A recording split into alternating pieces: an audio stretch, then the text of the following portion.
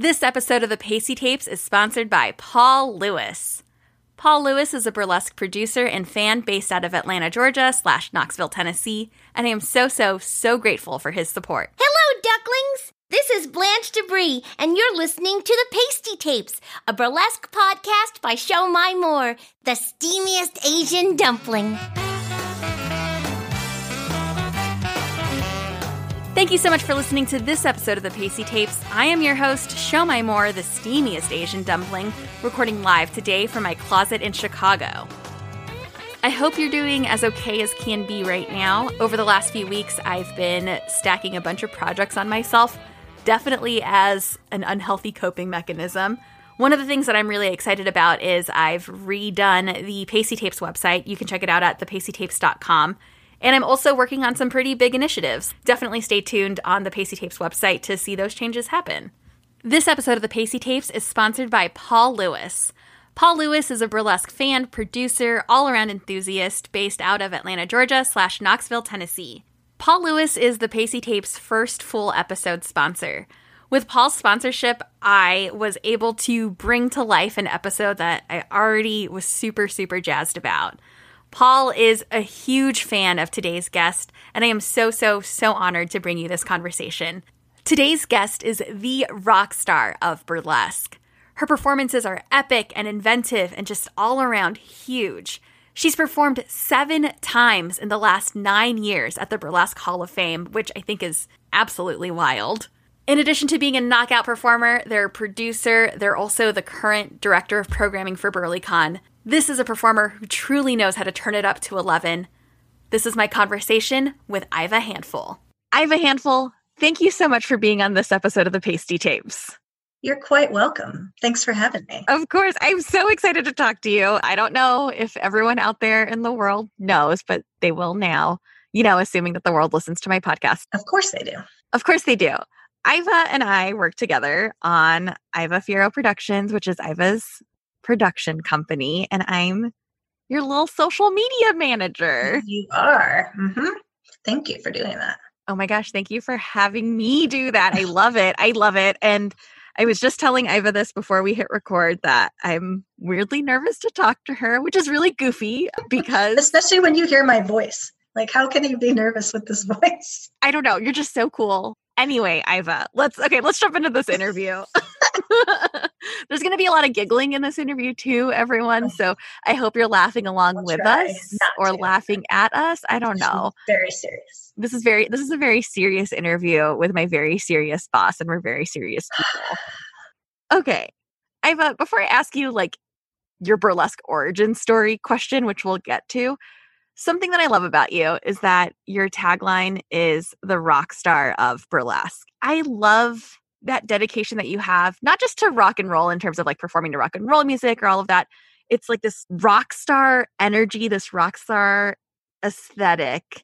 And I find that I really relate to this. I was just telling someone earlier this week that when I was little, what I wanted to be when I grew up was a rock star. Well, it was 3 things. I wanted to be a rock star.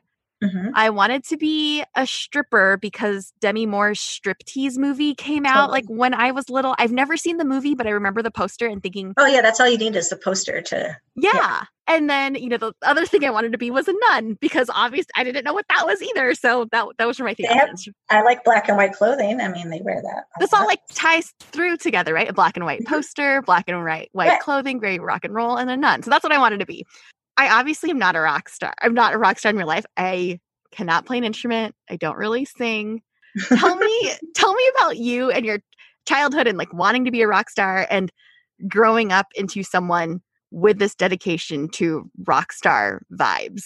Growing up in the Midwest, and this is totally stereotyping. And actually Trent Reznor mentioned something about this when he was growing up too. You don't have dreams or you don't go into the arts. You have to have a job or a talent in that way. So there was no oh, so you're a ham. Great. Let's follow that. There was no fucking way that was going to happen. Kind of learned piano and and sax for like a summer each. And that's about it. I took dance in like 8th grade, but I hate group activities. So I was done with that and just continued on with just regular school and stuff like that. I was in ROTC, Marine Corps ROTC in high school. So there's some, I don't want to say dance, but choreography in there. And it's actually kind of hard choreography. There's a lot of stomping and a lot of hard hits, which is cool. As far as rock star, though, not having any background like singing, theater, or anything like that. I grew up on MTV. So MTV started when I was young, like 5 or 4, and we had cable. So I was able to watch that. And there was also another show called Friday Night Videos, which is basically another TV station's version of MTV where they would just play music videos all night on Friday nights. So I grew up watching music videos. So that is what I know as far as performing is how to be all those 80s rock stars.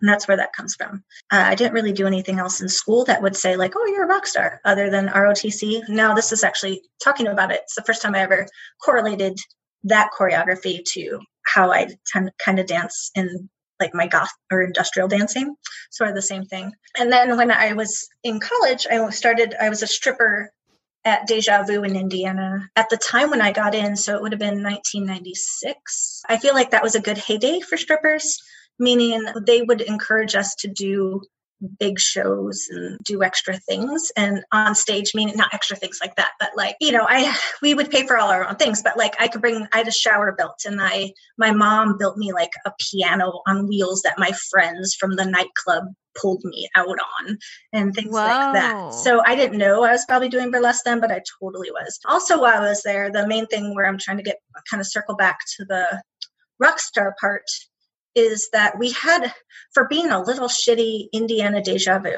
we had amazing lighting system for the time. So the stage was shaped like a dumbbell, so 2 wide ends on either end, and then it's kind of small in the center. And around that were small cam lights, large cam lights, a strobe light on either end of the stage, and a smoke machine coming out of the stage on either end of the stage. It also had a disco ball, laser light things that went, not like pew, pew, pew, laser light, but like those lights that scan a room or like a dance floor or something like that, like those lights. Yes. And then we also had, so the private dancers were just like 2 or 3 steps up in these couches along the wall. At the tops of the couches were those like glass block that you see in like 80s showers. And we had blue lights running through those that were on a dimmer. So the DJ, because at the time they didn't have like the electronic, like you can run a whole light board thing by programming it and walking away, they would play that light board like it was an instrument. And I was one. There was some other performers or strippers that would do it too, but I would say that me and maybe a few of my friends were the only ones that would be like, do all the fucking lights. So they would do these lights that were just phenomenal and would go with every beat of the song as I ran around like a crazy person. So I got that rock star feel there. And then after graduating college, because, you do that thing like, sounds like a movie, but once I graduated college, I had to stop stripping and get a real job. Not that it's not a real job, but that's just like the movie version, because stripping is totally a real job and it's an amazing job. So I quit when I was 26 and went into accounting and then found burlesque when I was 31. So basically grew up on music videos and then became a stripper with stage lighting that our light and sound guys would just fucking hammer it out. Like they would headbang while they were doing the lighting during my acts. So they were having like they were having fun too, right? With it. Yep. Mm-hmm. Yeah. And then you usually perform to a lot of the same songs. I mean, you bring like your 250 or 400 CD book with you, and all of them were marked. Every CD was marked with like what songs you would dance to on what CDs. And so you go up there and pick it. But a lot of times you end up picking the same songs over time. So we ended up getting a rapport of like what lighting goes with this song. So we already knew what was going to happen when I walked on stage because I usually did all the same songs. So. Can you remember any of your go-to songs? Oh yeah. Well, Burn by 9 Inch Nails, Supernaut I did for Showgirl of the Year, which is Black Sabbath. So it's an original Black Sabbath song, then played by Ministry. I'm sure there were other covers between that. Ministry is an industrial band. And then Trent Reznor, 9 Inch Nails did it as well. So Marilyn Manson's Beautiful People came out about that time. So we used to have not fights over it, but but who would dance to it each night because everybody wanted to dance to it. And since it is the 90s, so you think about it, all the grunge music was played, all the industrial, electronica, all of that was played. Techno was played at our club, which was really cool. And of course, 90s R&B and 90s, we actually couldn't really play 90s rap because we had a terrible club owner who was racist. If it was Black music, it had to be R&B, but we would sneak rap in when he was out of town. So, yeah. But yeah, so all that good, amazing 90s music. And that's what I was bred on, basically, dancing for 5 years straight. Was this club work, like this club experience, like from the lighting, from the music? Would you say that this is, I have a handful, the one that we know and love today, her training ground, where she got her start? Like this was like percolating in you? I don't think so. I didn't know that I could be any more than just what I was in that club. Oh, let's like move forward then. Okay, then tell me about your burlesque origin story and when you discovered that you could be and that you are more than what you were in the club. One of my stripper friends moved with my husband and I up to Seattle from San Diego. We lived in an area where Tamara the Trapeze Lady had a weekly Friday night show. And we saw it in the weekly, like, cool person paper, The Stranger, just like Chicago has the Reader, that type of thing. And so there was a burlesque show, and she goes, "Oh, do you remember so-and-so talking about burlesque and that?" And, "Oh, yeah, okay." And so we went and saw it, and I about died. I couldn't stay in my seat. I wanted to, like, jump up and not be on stage, but, like, jump up and ask, how do I do this? So one of the Seattle performers, Pigeon Von Tramp, I actually remember these things specifically. She was the box office person. So I asked her how to get started, and she told me about Academy of Burlesque.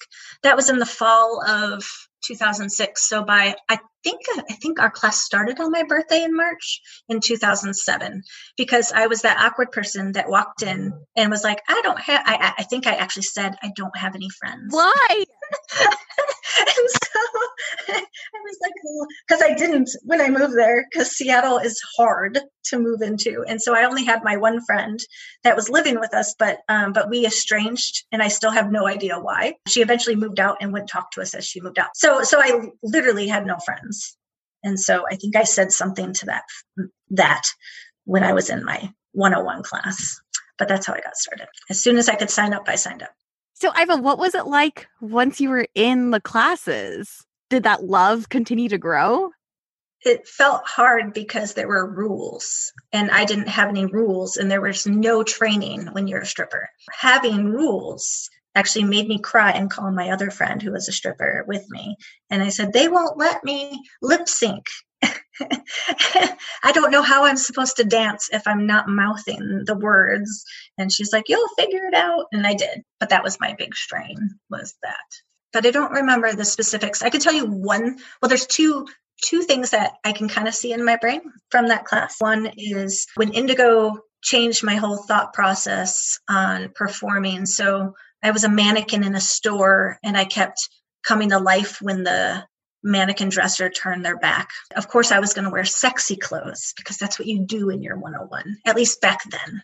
Like maybe now, even I don't know, because I haven't been in a 101 class in forever, to see like if the ideas, like people's initial ideas are the same. But I feel like that's kind of a really good 101, because sometimes people don't get to wear sexy clothes ever. So they're like, I'm going to dress in sexy clothes. So I'm sitting there with Indigo on a one-on-one with her, getting close to the, like, having to finish creating your act. And she said, what if instead of wearing sexy clothes, you wore funny clothes, like things that look silly on? And that just blew my goddamn mind. Blew my mind. So instead of sexy clothes, I wore like a long jean skirt and a sweater vest. And then for my second outfit, it was a muumuu, or first outfit was a muumuu. Second one was a jean skirt and vest. And then the third one was those terrible, like those track suits that were terry cloth. Yes. Like a juicy, Yes, like a juicy thing, which, I mean, honestly, they look cute on girls. I would never be seen in one personally, but I would also not really make fun of other people for wearing them. But I thought it was funny that I'd wear one. So I was wearing one. That was a huge turning point for me.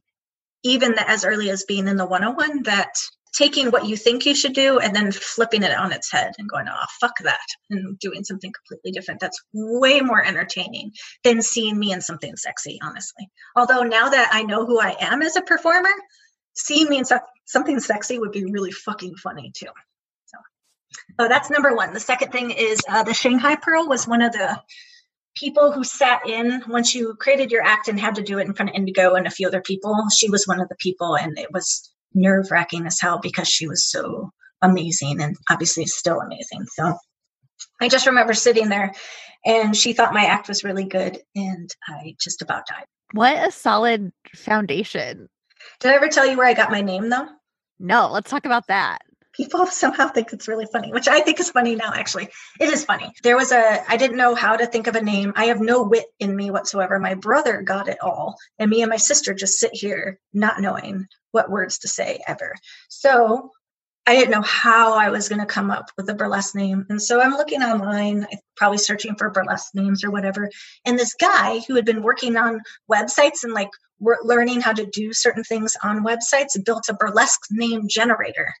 So all I did was hit his button a bunch of times, and I have a handful, even with the 2 L's, came up. And that seemed to fit very well.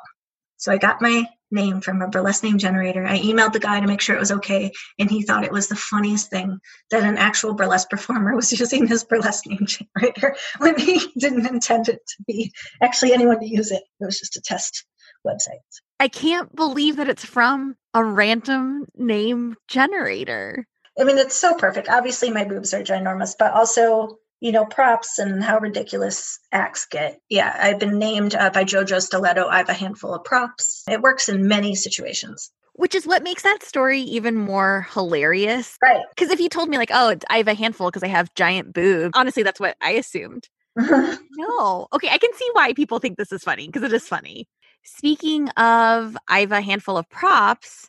You have a ton of really over-the-top, super prop-heavy kind of acts. And I don't want to say just like prop-heavy, like set-heavy and beautiful and intricate and fucking giant. I think some of my favorite photos whenever I go through after a show that I Have a Fear Productions puts on is looking for the ones of Sawyer Moe where he's cleaning up after you. Poor Sawyer. It's hilarious, though. And you've recently debuted another giant prop kind of act. Like if people go through your handful, for lack of a better word, your handful of like Beehoff reels, right? They'll see big props there. Can you talk me through, I guess, some of your favorite big prop acts that you have, and talk to us about how these ideas come together? The Prince piano is a work of art, and if I die, they're going to put me in it and then burn it.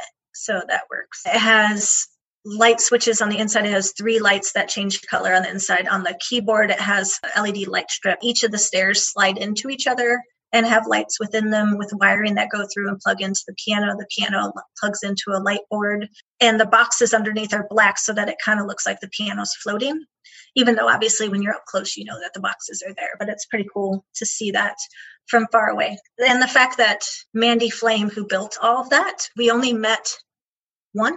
Did we meet one? No, we only talked about this on email. So she built that whole thing based on email, and she made it fit and nest inside my Suburban so that it's within like a ½ inch on either side of the wheel wells inside my Suburban to fit. And I believe it's only a few inches shorter than a baby grand piano in real life. That is amazing. I love the guitar as well, the 6-foot guitar, Prince guitar. I don't know. I think it's a little extra in a way that as I've worked on the act, I don't know that I need it, but I do love it. So I've tried to keep the incorporation with it, but I probably, when we talk about props, you need to actually pay attention to your props and use your props if you're going to bring it on stage. I probably could pay a little more attention to it. I also have to incorporate, I can't be on my props the whole time like a kid playing on a playground. I kind of have to pay attention to the audience and myself as well. So that's that mix. The Nagel act with the picture frames, those started out with picture frames from IKEA and a mirror from IKEA. And then when I got into Beehoff, Sawyer rebuilt 2 of the frames and then put them on legs that were black so that they would look like they're floating as well, trying to make them look like they're not on legs. You have 15 seconds to get on the Beehoff stage and off, including props. And that's it. So there's 3 frames, and then this, we call it the cat tree. It's that flat round thing. And so the cat tree can be flipped up on its side and rolled out like a wheel or a tire.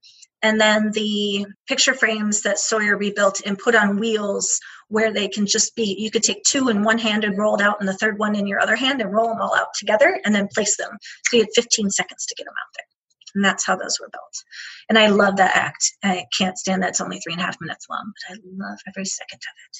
If we move on to the most recent one, the Total Eclipse of the Heart one that pretty much took us all out as far as the amount of work and frustration that went into all of it was, we call it tedious curves.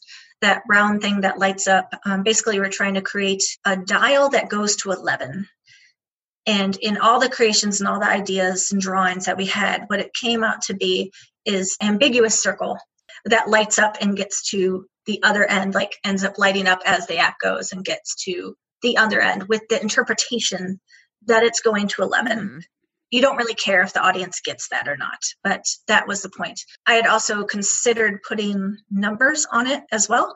It takes away that sort of newbie burlesque feel as well. It can be used in multiple acts. If the act is set up properly and that I execute it properly, people will get it to a certain, whatever degree they want to get it. The other part of that act would be more costume oriented, but it's still a fucking prop, is that coat, that 80s fur coat. We sewed in 400 Christmas lights that are programmable on an app on my phone, that the app was not quite ready to handle a burlesque act. So it's ready to handle your Christmas tree and some Christmas lights in your window, but not a choreographed burlesque act. So it took all the energy and everything I could muster up to the second night of the show to get it to work, because everything wouldn't work properly. And you have to reorganize all the lighting designs you put in into order every single time you plug the coat in. So we had 24, I think it was 24, when we ended up with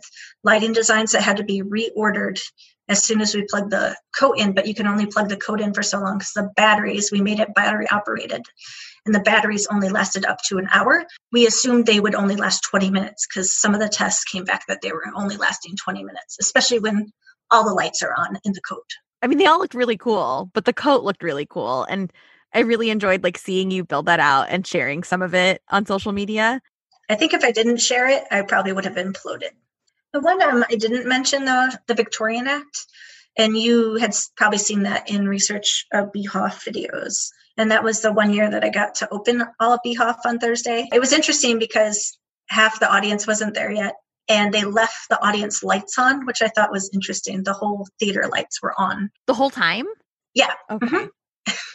Okay. Maybe not the whole time. I might be exaggerating. It might not have been the whole time. But I remember going on stage dancing. I'm like, are they ever going to shut off the lights? Because I could see everybody. Hello. It was really weird.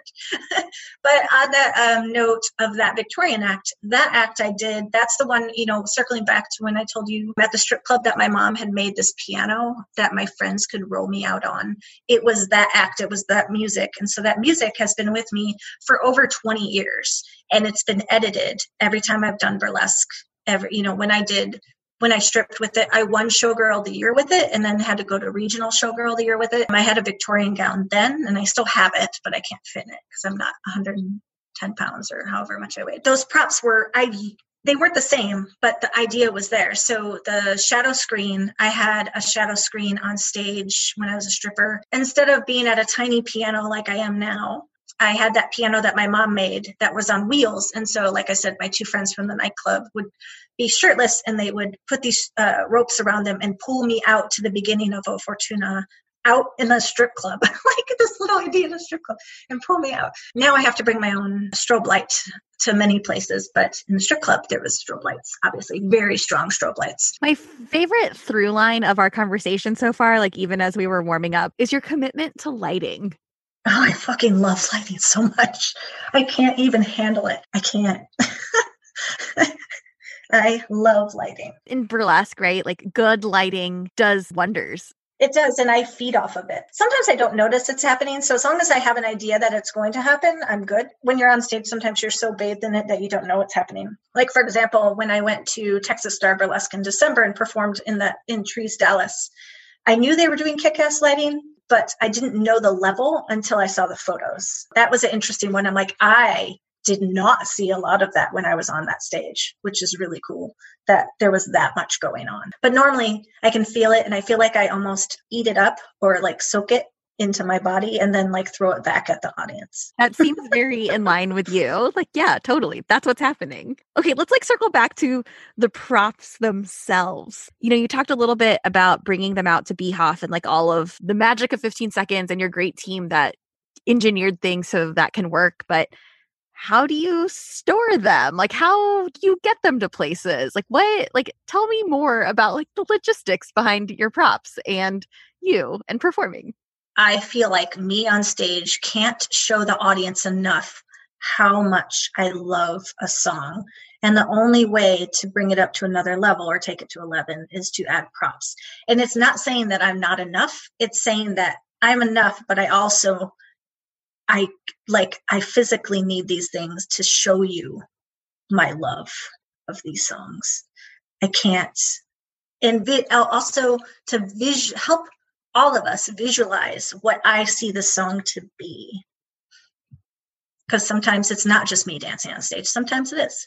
But when it's not, and when there's props, I'm just saying that visually, this is what I see this song to be.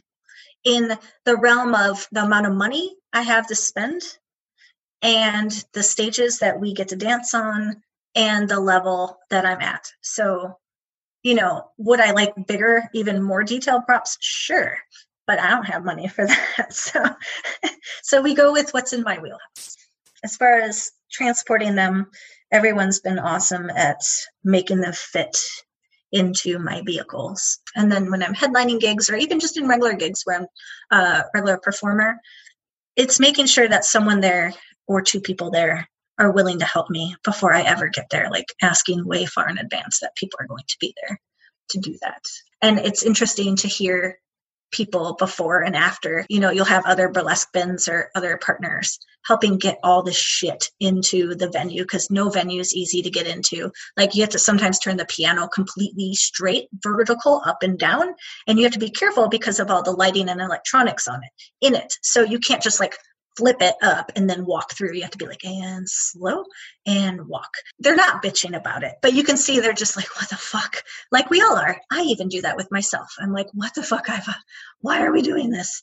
But then they see the act and they're like, oh, I get it now. And I'm sure people who maybe still think, what the fuck, just don't say anything. But a lot of people come up and say, like, I see what you were trying to build. And it, totally makes sense. And it was super fucking cool. Yeah. Absolutely. Everything I've seen of yours, super fucking cool. Impressive. Dedication. And you know, the other thing I do when I go to shows too, that have to set up the stage kittens who have to set up the piano, or at least slide it out. We get it set up before it's ever going to come out, but there's some special handling to get it out because of all the wiring in that. And also to run it, the lighting actually has to be, the button on the laptop has to be hit at the exact same time as the song starts. Otherwise, the lighting's fucked up. It actually hasn't fucked up yet, which is really great. So everyone's been on it. Whoever's in charge of hitting that button has hit the button properly. I always put a full vote of confidence into the people who are pulling it out and actually handling the props. Because I feel like I do fuss over it beforehand, but I'm like, look, we've done what we could fucking do. And now it's up to the live performance. There's nothing else we can do to make this go. So let's just fucking do it. Like, if it doesn't happen, it doesn't happen. And they don't know that the piano was supposed to light up. It's still a cool piano. So let's just do it. With the Victorian act, the light turned on before I went back behind it and then shut off when I was behind it. So I had to take off the dress in the dark with no one seeing it. So they're just sitting there waiting while I was behind the curtain. And so I kind of stuck my hand out underneath the curtain to wave at them. And then I came back out. I guess I could have come back out, but I was like, maybe, because you don't know in that moment if the lighting person is actually going to catch that they fucked up and then like fix it or not. So you just stay back there going, well, I'll just keep going in my regular routine and come back out. So I've done that, but to like be mad or anything is just dumb. It's live performance, and there's nothing, as long as you prepared everyone and given everyone the tools to be successful, that's all you can do. I think it's funny when things fuck up, so I don't care. Right. So you obviously have all of these impressive props, really impressive, super entertaining, high production quality acts. Something that I've heard, rumors out there in the burlesque world, word on the street is that by day, you are an accountant. That's your day job. And obsessed with Excel spreadsheets. I heard that you choreograph your numbers with Excel spreadsheets. I think the way that our dear friend Paul Lewis mentioned it was, you're authentically yourself on stage and off, so much so that the daytime accountant comes out to play with nighttime burlesque via Excel spreadsheets. I mean, that's not exactly what he said, but that's kind of what Paul said. No, I can see it actually. I can hear it. It's not a secret that I use Excel spreadsheets for creating an act, and it's definitely not a secret that I'm an accountant. So no more words on the street. I do use Excel to build acts because one, I need to break down to the beat, sometimes to the beat, sometimes to a riff, sometimes to just a song line level, what I plan to do on stage, because that helps me build choreography because I'm not a dancer. I don't count on the eights or anything else. I don't have choreography in my back pocket, but I still need to see it all broken down. And I also need to write down all my ideas so that even if I don't use them in the moment or I take them away and add something else, that I have them collected somewhere in case something isn't working once I put it on stage. So I love knowing how long a riff or a phrase is. So I break down the songs into seconds. As far as being an accountant, I finally got my dream. Having an MC announce me as what a Muggle introduction would be. So here it goes, if I remember it correctly. Next up, we have Karen. She's a 44-year-old accountant from Indiana, here to do a little striptease for you. And that's my intro for being an accountant and a stripper. Oh my God. There was an over 40 show, and so they said it for me. I was like, yes, thank you. Karen the accountant. Here to do a little striptease for you. Yep. It's a little something. Yeah. It's a little ditty. From the Midwest, from Indiana. Okay, Iva, one of the things that I really want to ask you about, and it is, I think by the time this episode publishes, is definitely in the throes of this season. I want to ask you about your Burlesque Hall of Fame experience. You've been up there 7 times. You've performed in the Burlesque Hall of Fame starting in 2011, where you were in the Best Debut category with your Firestarter act. Of the last 9 years since then, you've been on that stage 7 years, right? Mm-hmm. Like 7 times. Correct. That's wild. That is wild. And I never take that for granted, ever. And I never assume ever that I'm going to get in. No matter how many times you get to be on that stage, like never assume that you're going to get in again, because it's not easy. Yeah, I've been on, I've done Best Debut once, Queen twice, and my favorite night, Movers, Shakers, and Innovators 4 times, which is a huge honor. Absolutely huge honor. So first year would be Firestarter. Second year was my Relaxed Cowboy act, which is on hiatus due to the costume. Third year was Psalm 69 fan dance. Fourth was it Queen? Yes. Fourth year was Queen with Filthy Gorgeous. Fifth year was Victorian in Movers Shakers.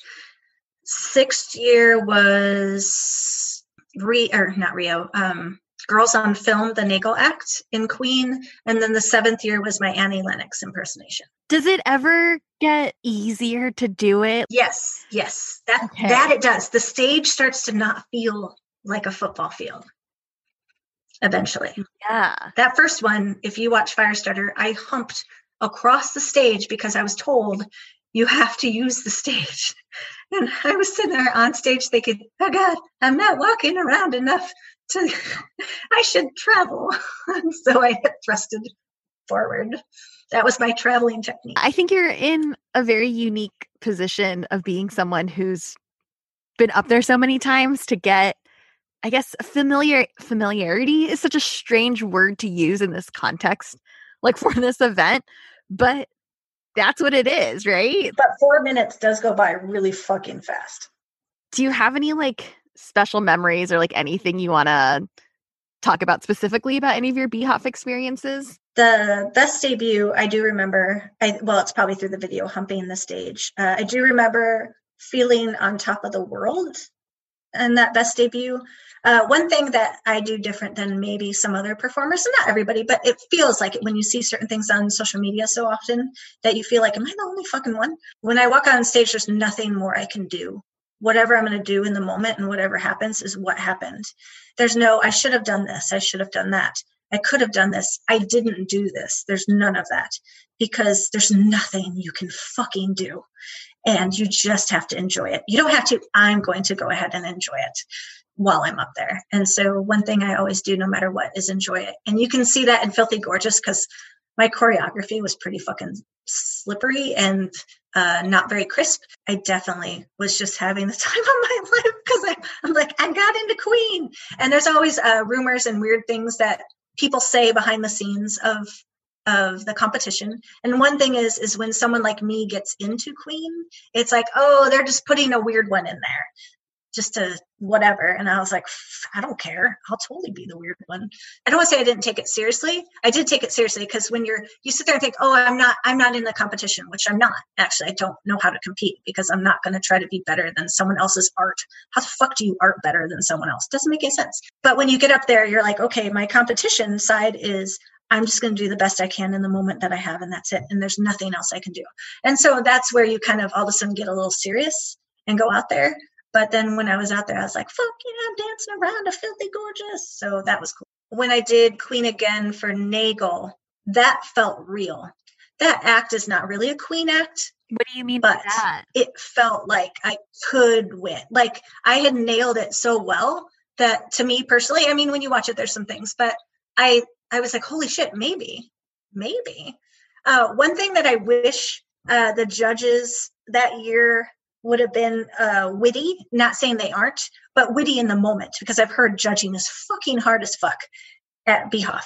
And I don't know how they don't go to the bathroom because I usually have to pee like 4 times during the at least maybe 6 times during the competition because you're sitting there trying to stay awake and I drink coffee and stuff. Judging, I'm sure it's really fucking hard. Is someone mentioned, would it have been cool if I won Most Classic for the Queen 80s act? And I was like, oh my God, I wish someone would have given me a Most Classic award for being the most classic 80s I could be. And that would have just made my goddamn life. And then I would say with Annie Lennox, the last time I performed, even though it's only a 3-minute, 15-second act, I didn't feel rushed because I've done that act for over a decade and it's in my body. So like there was no, like, I have to get over here. Like I remember walking out like, hello, motherfuckers. Like there was no anything. It was really cool. And I just enjoyed myself so that the audience could enjoy me. Since we're in the BHOF season, in the lead up to BHOF, do you have any advice for those folks that are going to be up on that stage? Inga said it best, and I want to follow that, is she practiced every day. I'm totally riffing off of this, so I'm not sure if this is what she said or if I'm making it up, but that she ran it once just like to get it in her body and then would run it with music too. So once was just kind of like going through the motions. Then the next one was really like hitting it. I hadn't seen anyone do that sort of dedication, or I just didn't know about it. She's the first person I ever heard do that sort of dedication. And it makes sense, I think, if you're going to compete for Queen, to get that sort of dedication behind you, if you truly want to put your best up there and not worry about your choreography at all, but instead worry about the experience. Because then it's in your body and you don't have to worry about it anymore, really. Yeah. I feel like for best debut is interesting because best debut, a lot of the people who get in, that is their best act to date. And so that's, I think, why the best debut category is so amazing and always so interesting to watch is because it's people's best acts and they got into Beehoff with that.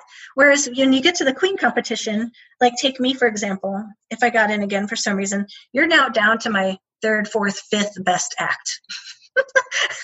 So, unless I just keep creating amazing acts. But like if Firestarter is my best and I did that in 2011, and then Nagel's probably like my second strongest as far as like audience and all of that, next to Prince impersonations and stuff like that. But yeah, like what do I have left after 7 times on the Beehoff stage? When people are like, oh, Queen category is boring. I'm like, well, how many out of all those people that are up there, how many have been up there multiple times, and what act are we on that they've already that they've submitted? Maybe they're not even submitting their third best because that got denied, and now we're on their fifth best or whatever. Like, it's still fucking amazing because they got in the Queen. It just might not be like the level of holy shit that we see in best debut, or because it's 1:00 in the morning. Yeah, like as I've been like, I mean, obviously I'm still like pretty new in my little burlesque like universe. But like, that's a thing that I've been thinking about, like the strategy behind it, like, yeah, it's a lot to plot, a lot to think about, or like fucking not, right? That's what I try not to, but I get really excited about just knowing. Once I know, I'm good either way. Like, and it's probably because I've been on the stage 7 times, like that probably helps. So yeah, to be really mad if I didn't get in is kind of a dick move. So like, yeah. Damn it. Right. You're allowed to be sad, but also like, okay. It's fine. Like when I posted last year that I didn't get in, I'm like, please don't say you're sad for me or any, like, I don't need it. I'm good. I'm just letting you know because I said I applied. Right. Are you able to enjoy your weekenders? Like, I mean, you've done it like so many times. Like, what is the weekend like for you? Oh, it used to be way worse. Remember, I don't know if you know, Shomai, that I used to rhinestone men's neckwear. And so leading up to Beehoff, people like it was Serafina and then miscellaneous.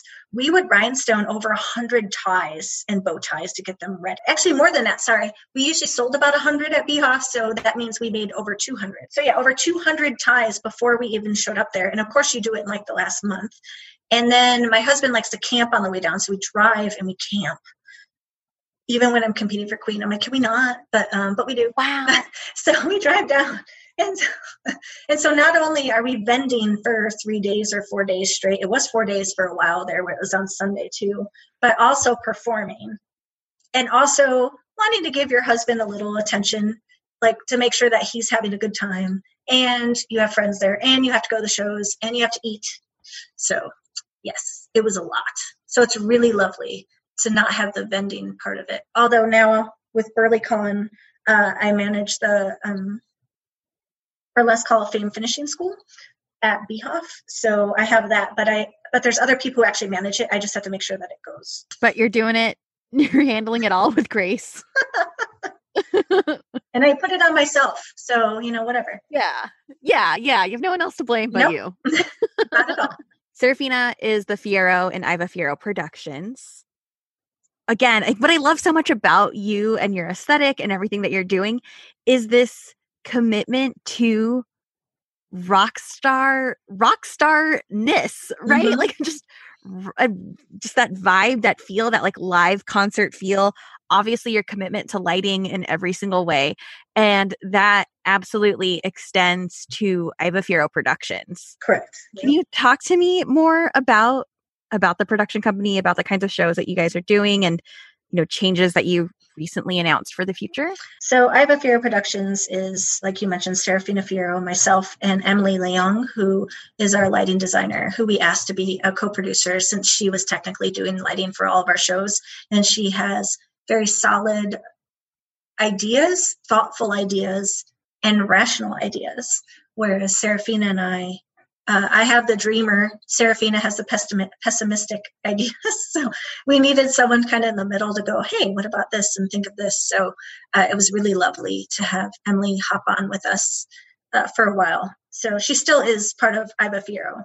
We created Iva Fiero Productions because we wanted to be able to create acts that weren't getting booked in other shows, because a lot of shows right now are very theme oriented. And even back then they were pretty theme oriented. And I guess ours are as well from a music standpoint, but it allowed us to do whatever the fuck we wanted. And I think it was at Beehoff when I learned about Stephanie Blake being in burlesque, and the idea that you can ask the naughty nurse singer, telegram singer from Ferris Bueller's Day Off to be your headliner blows my goddamn mind. That's still to this day.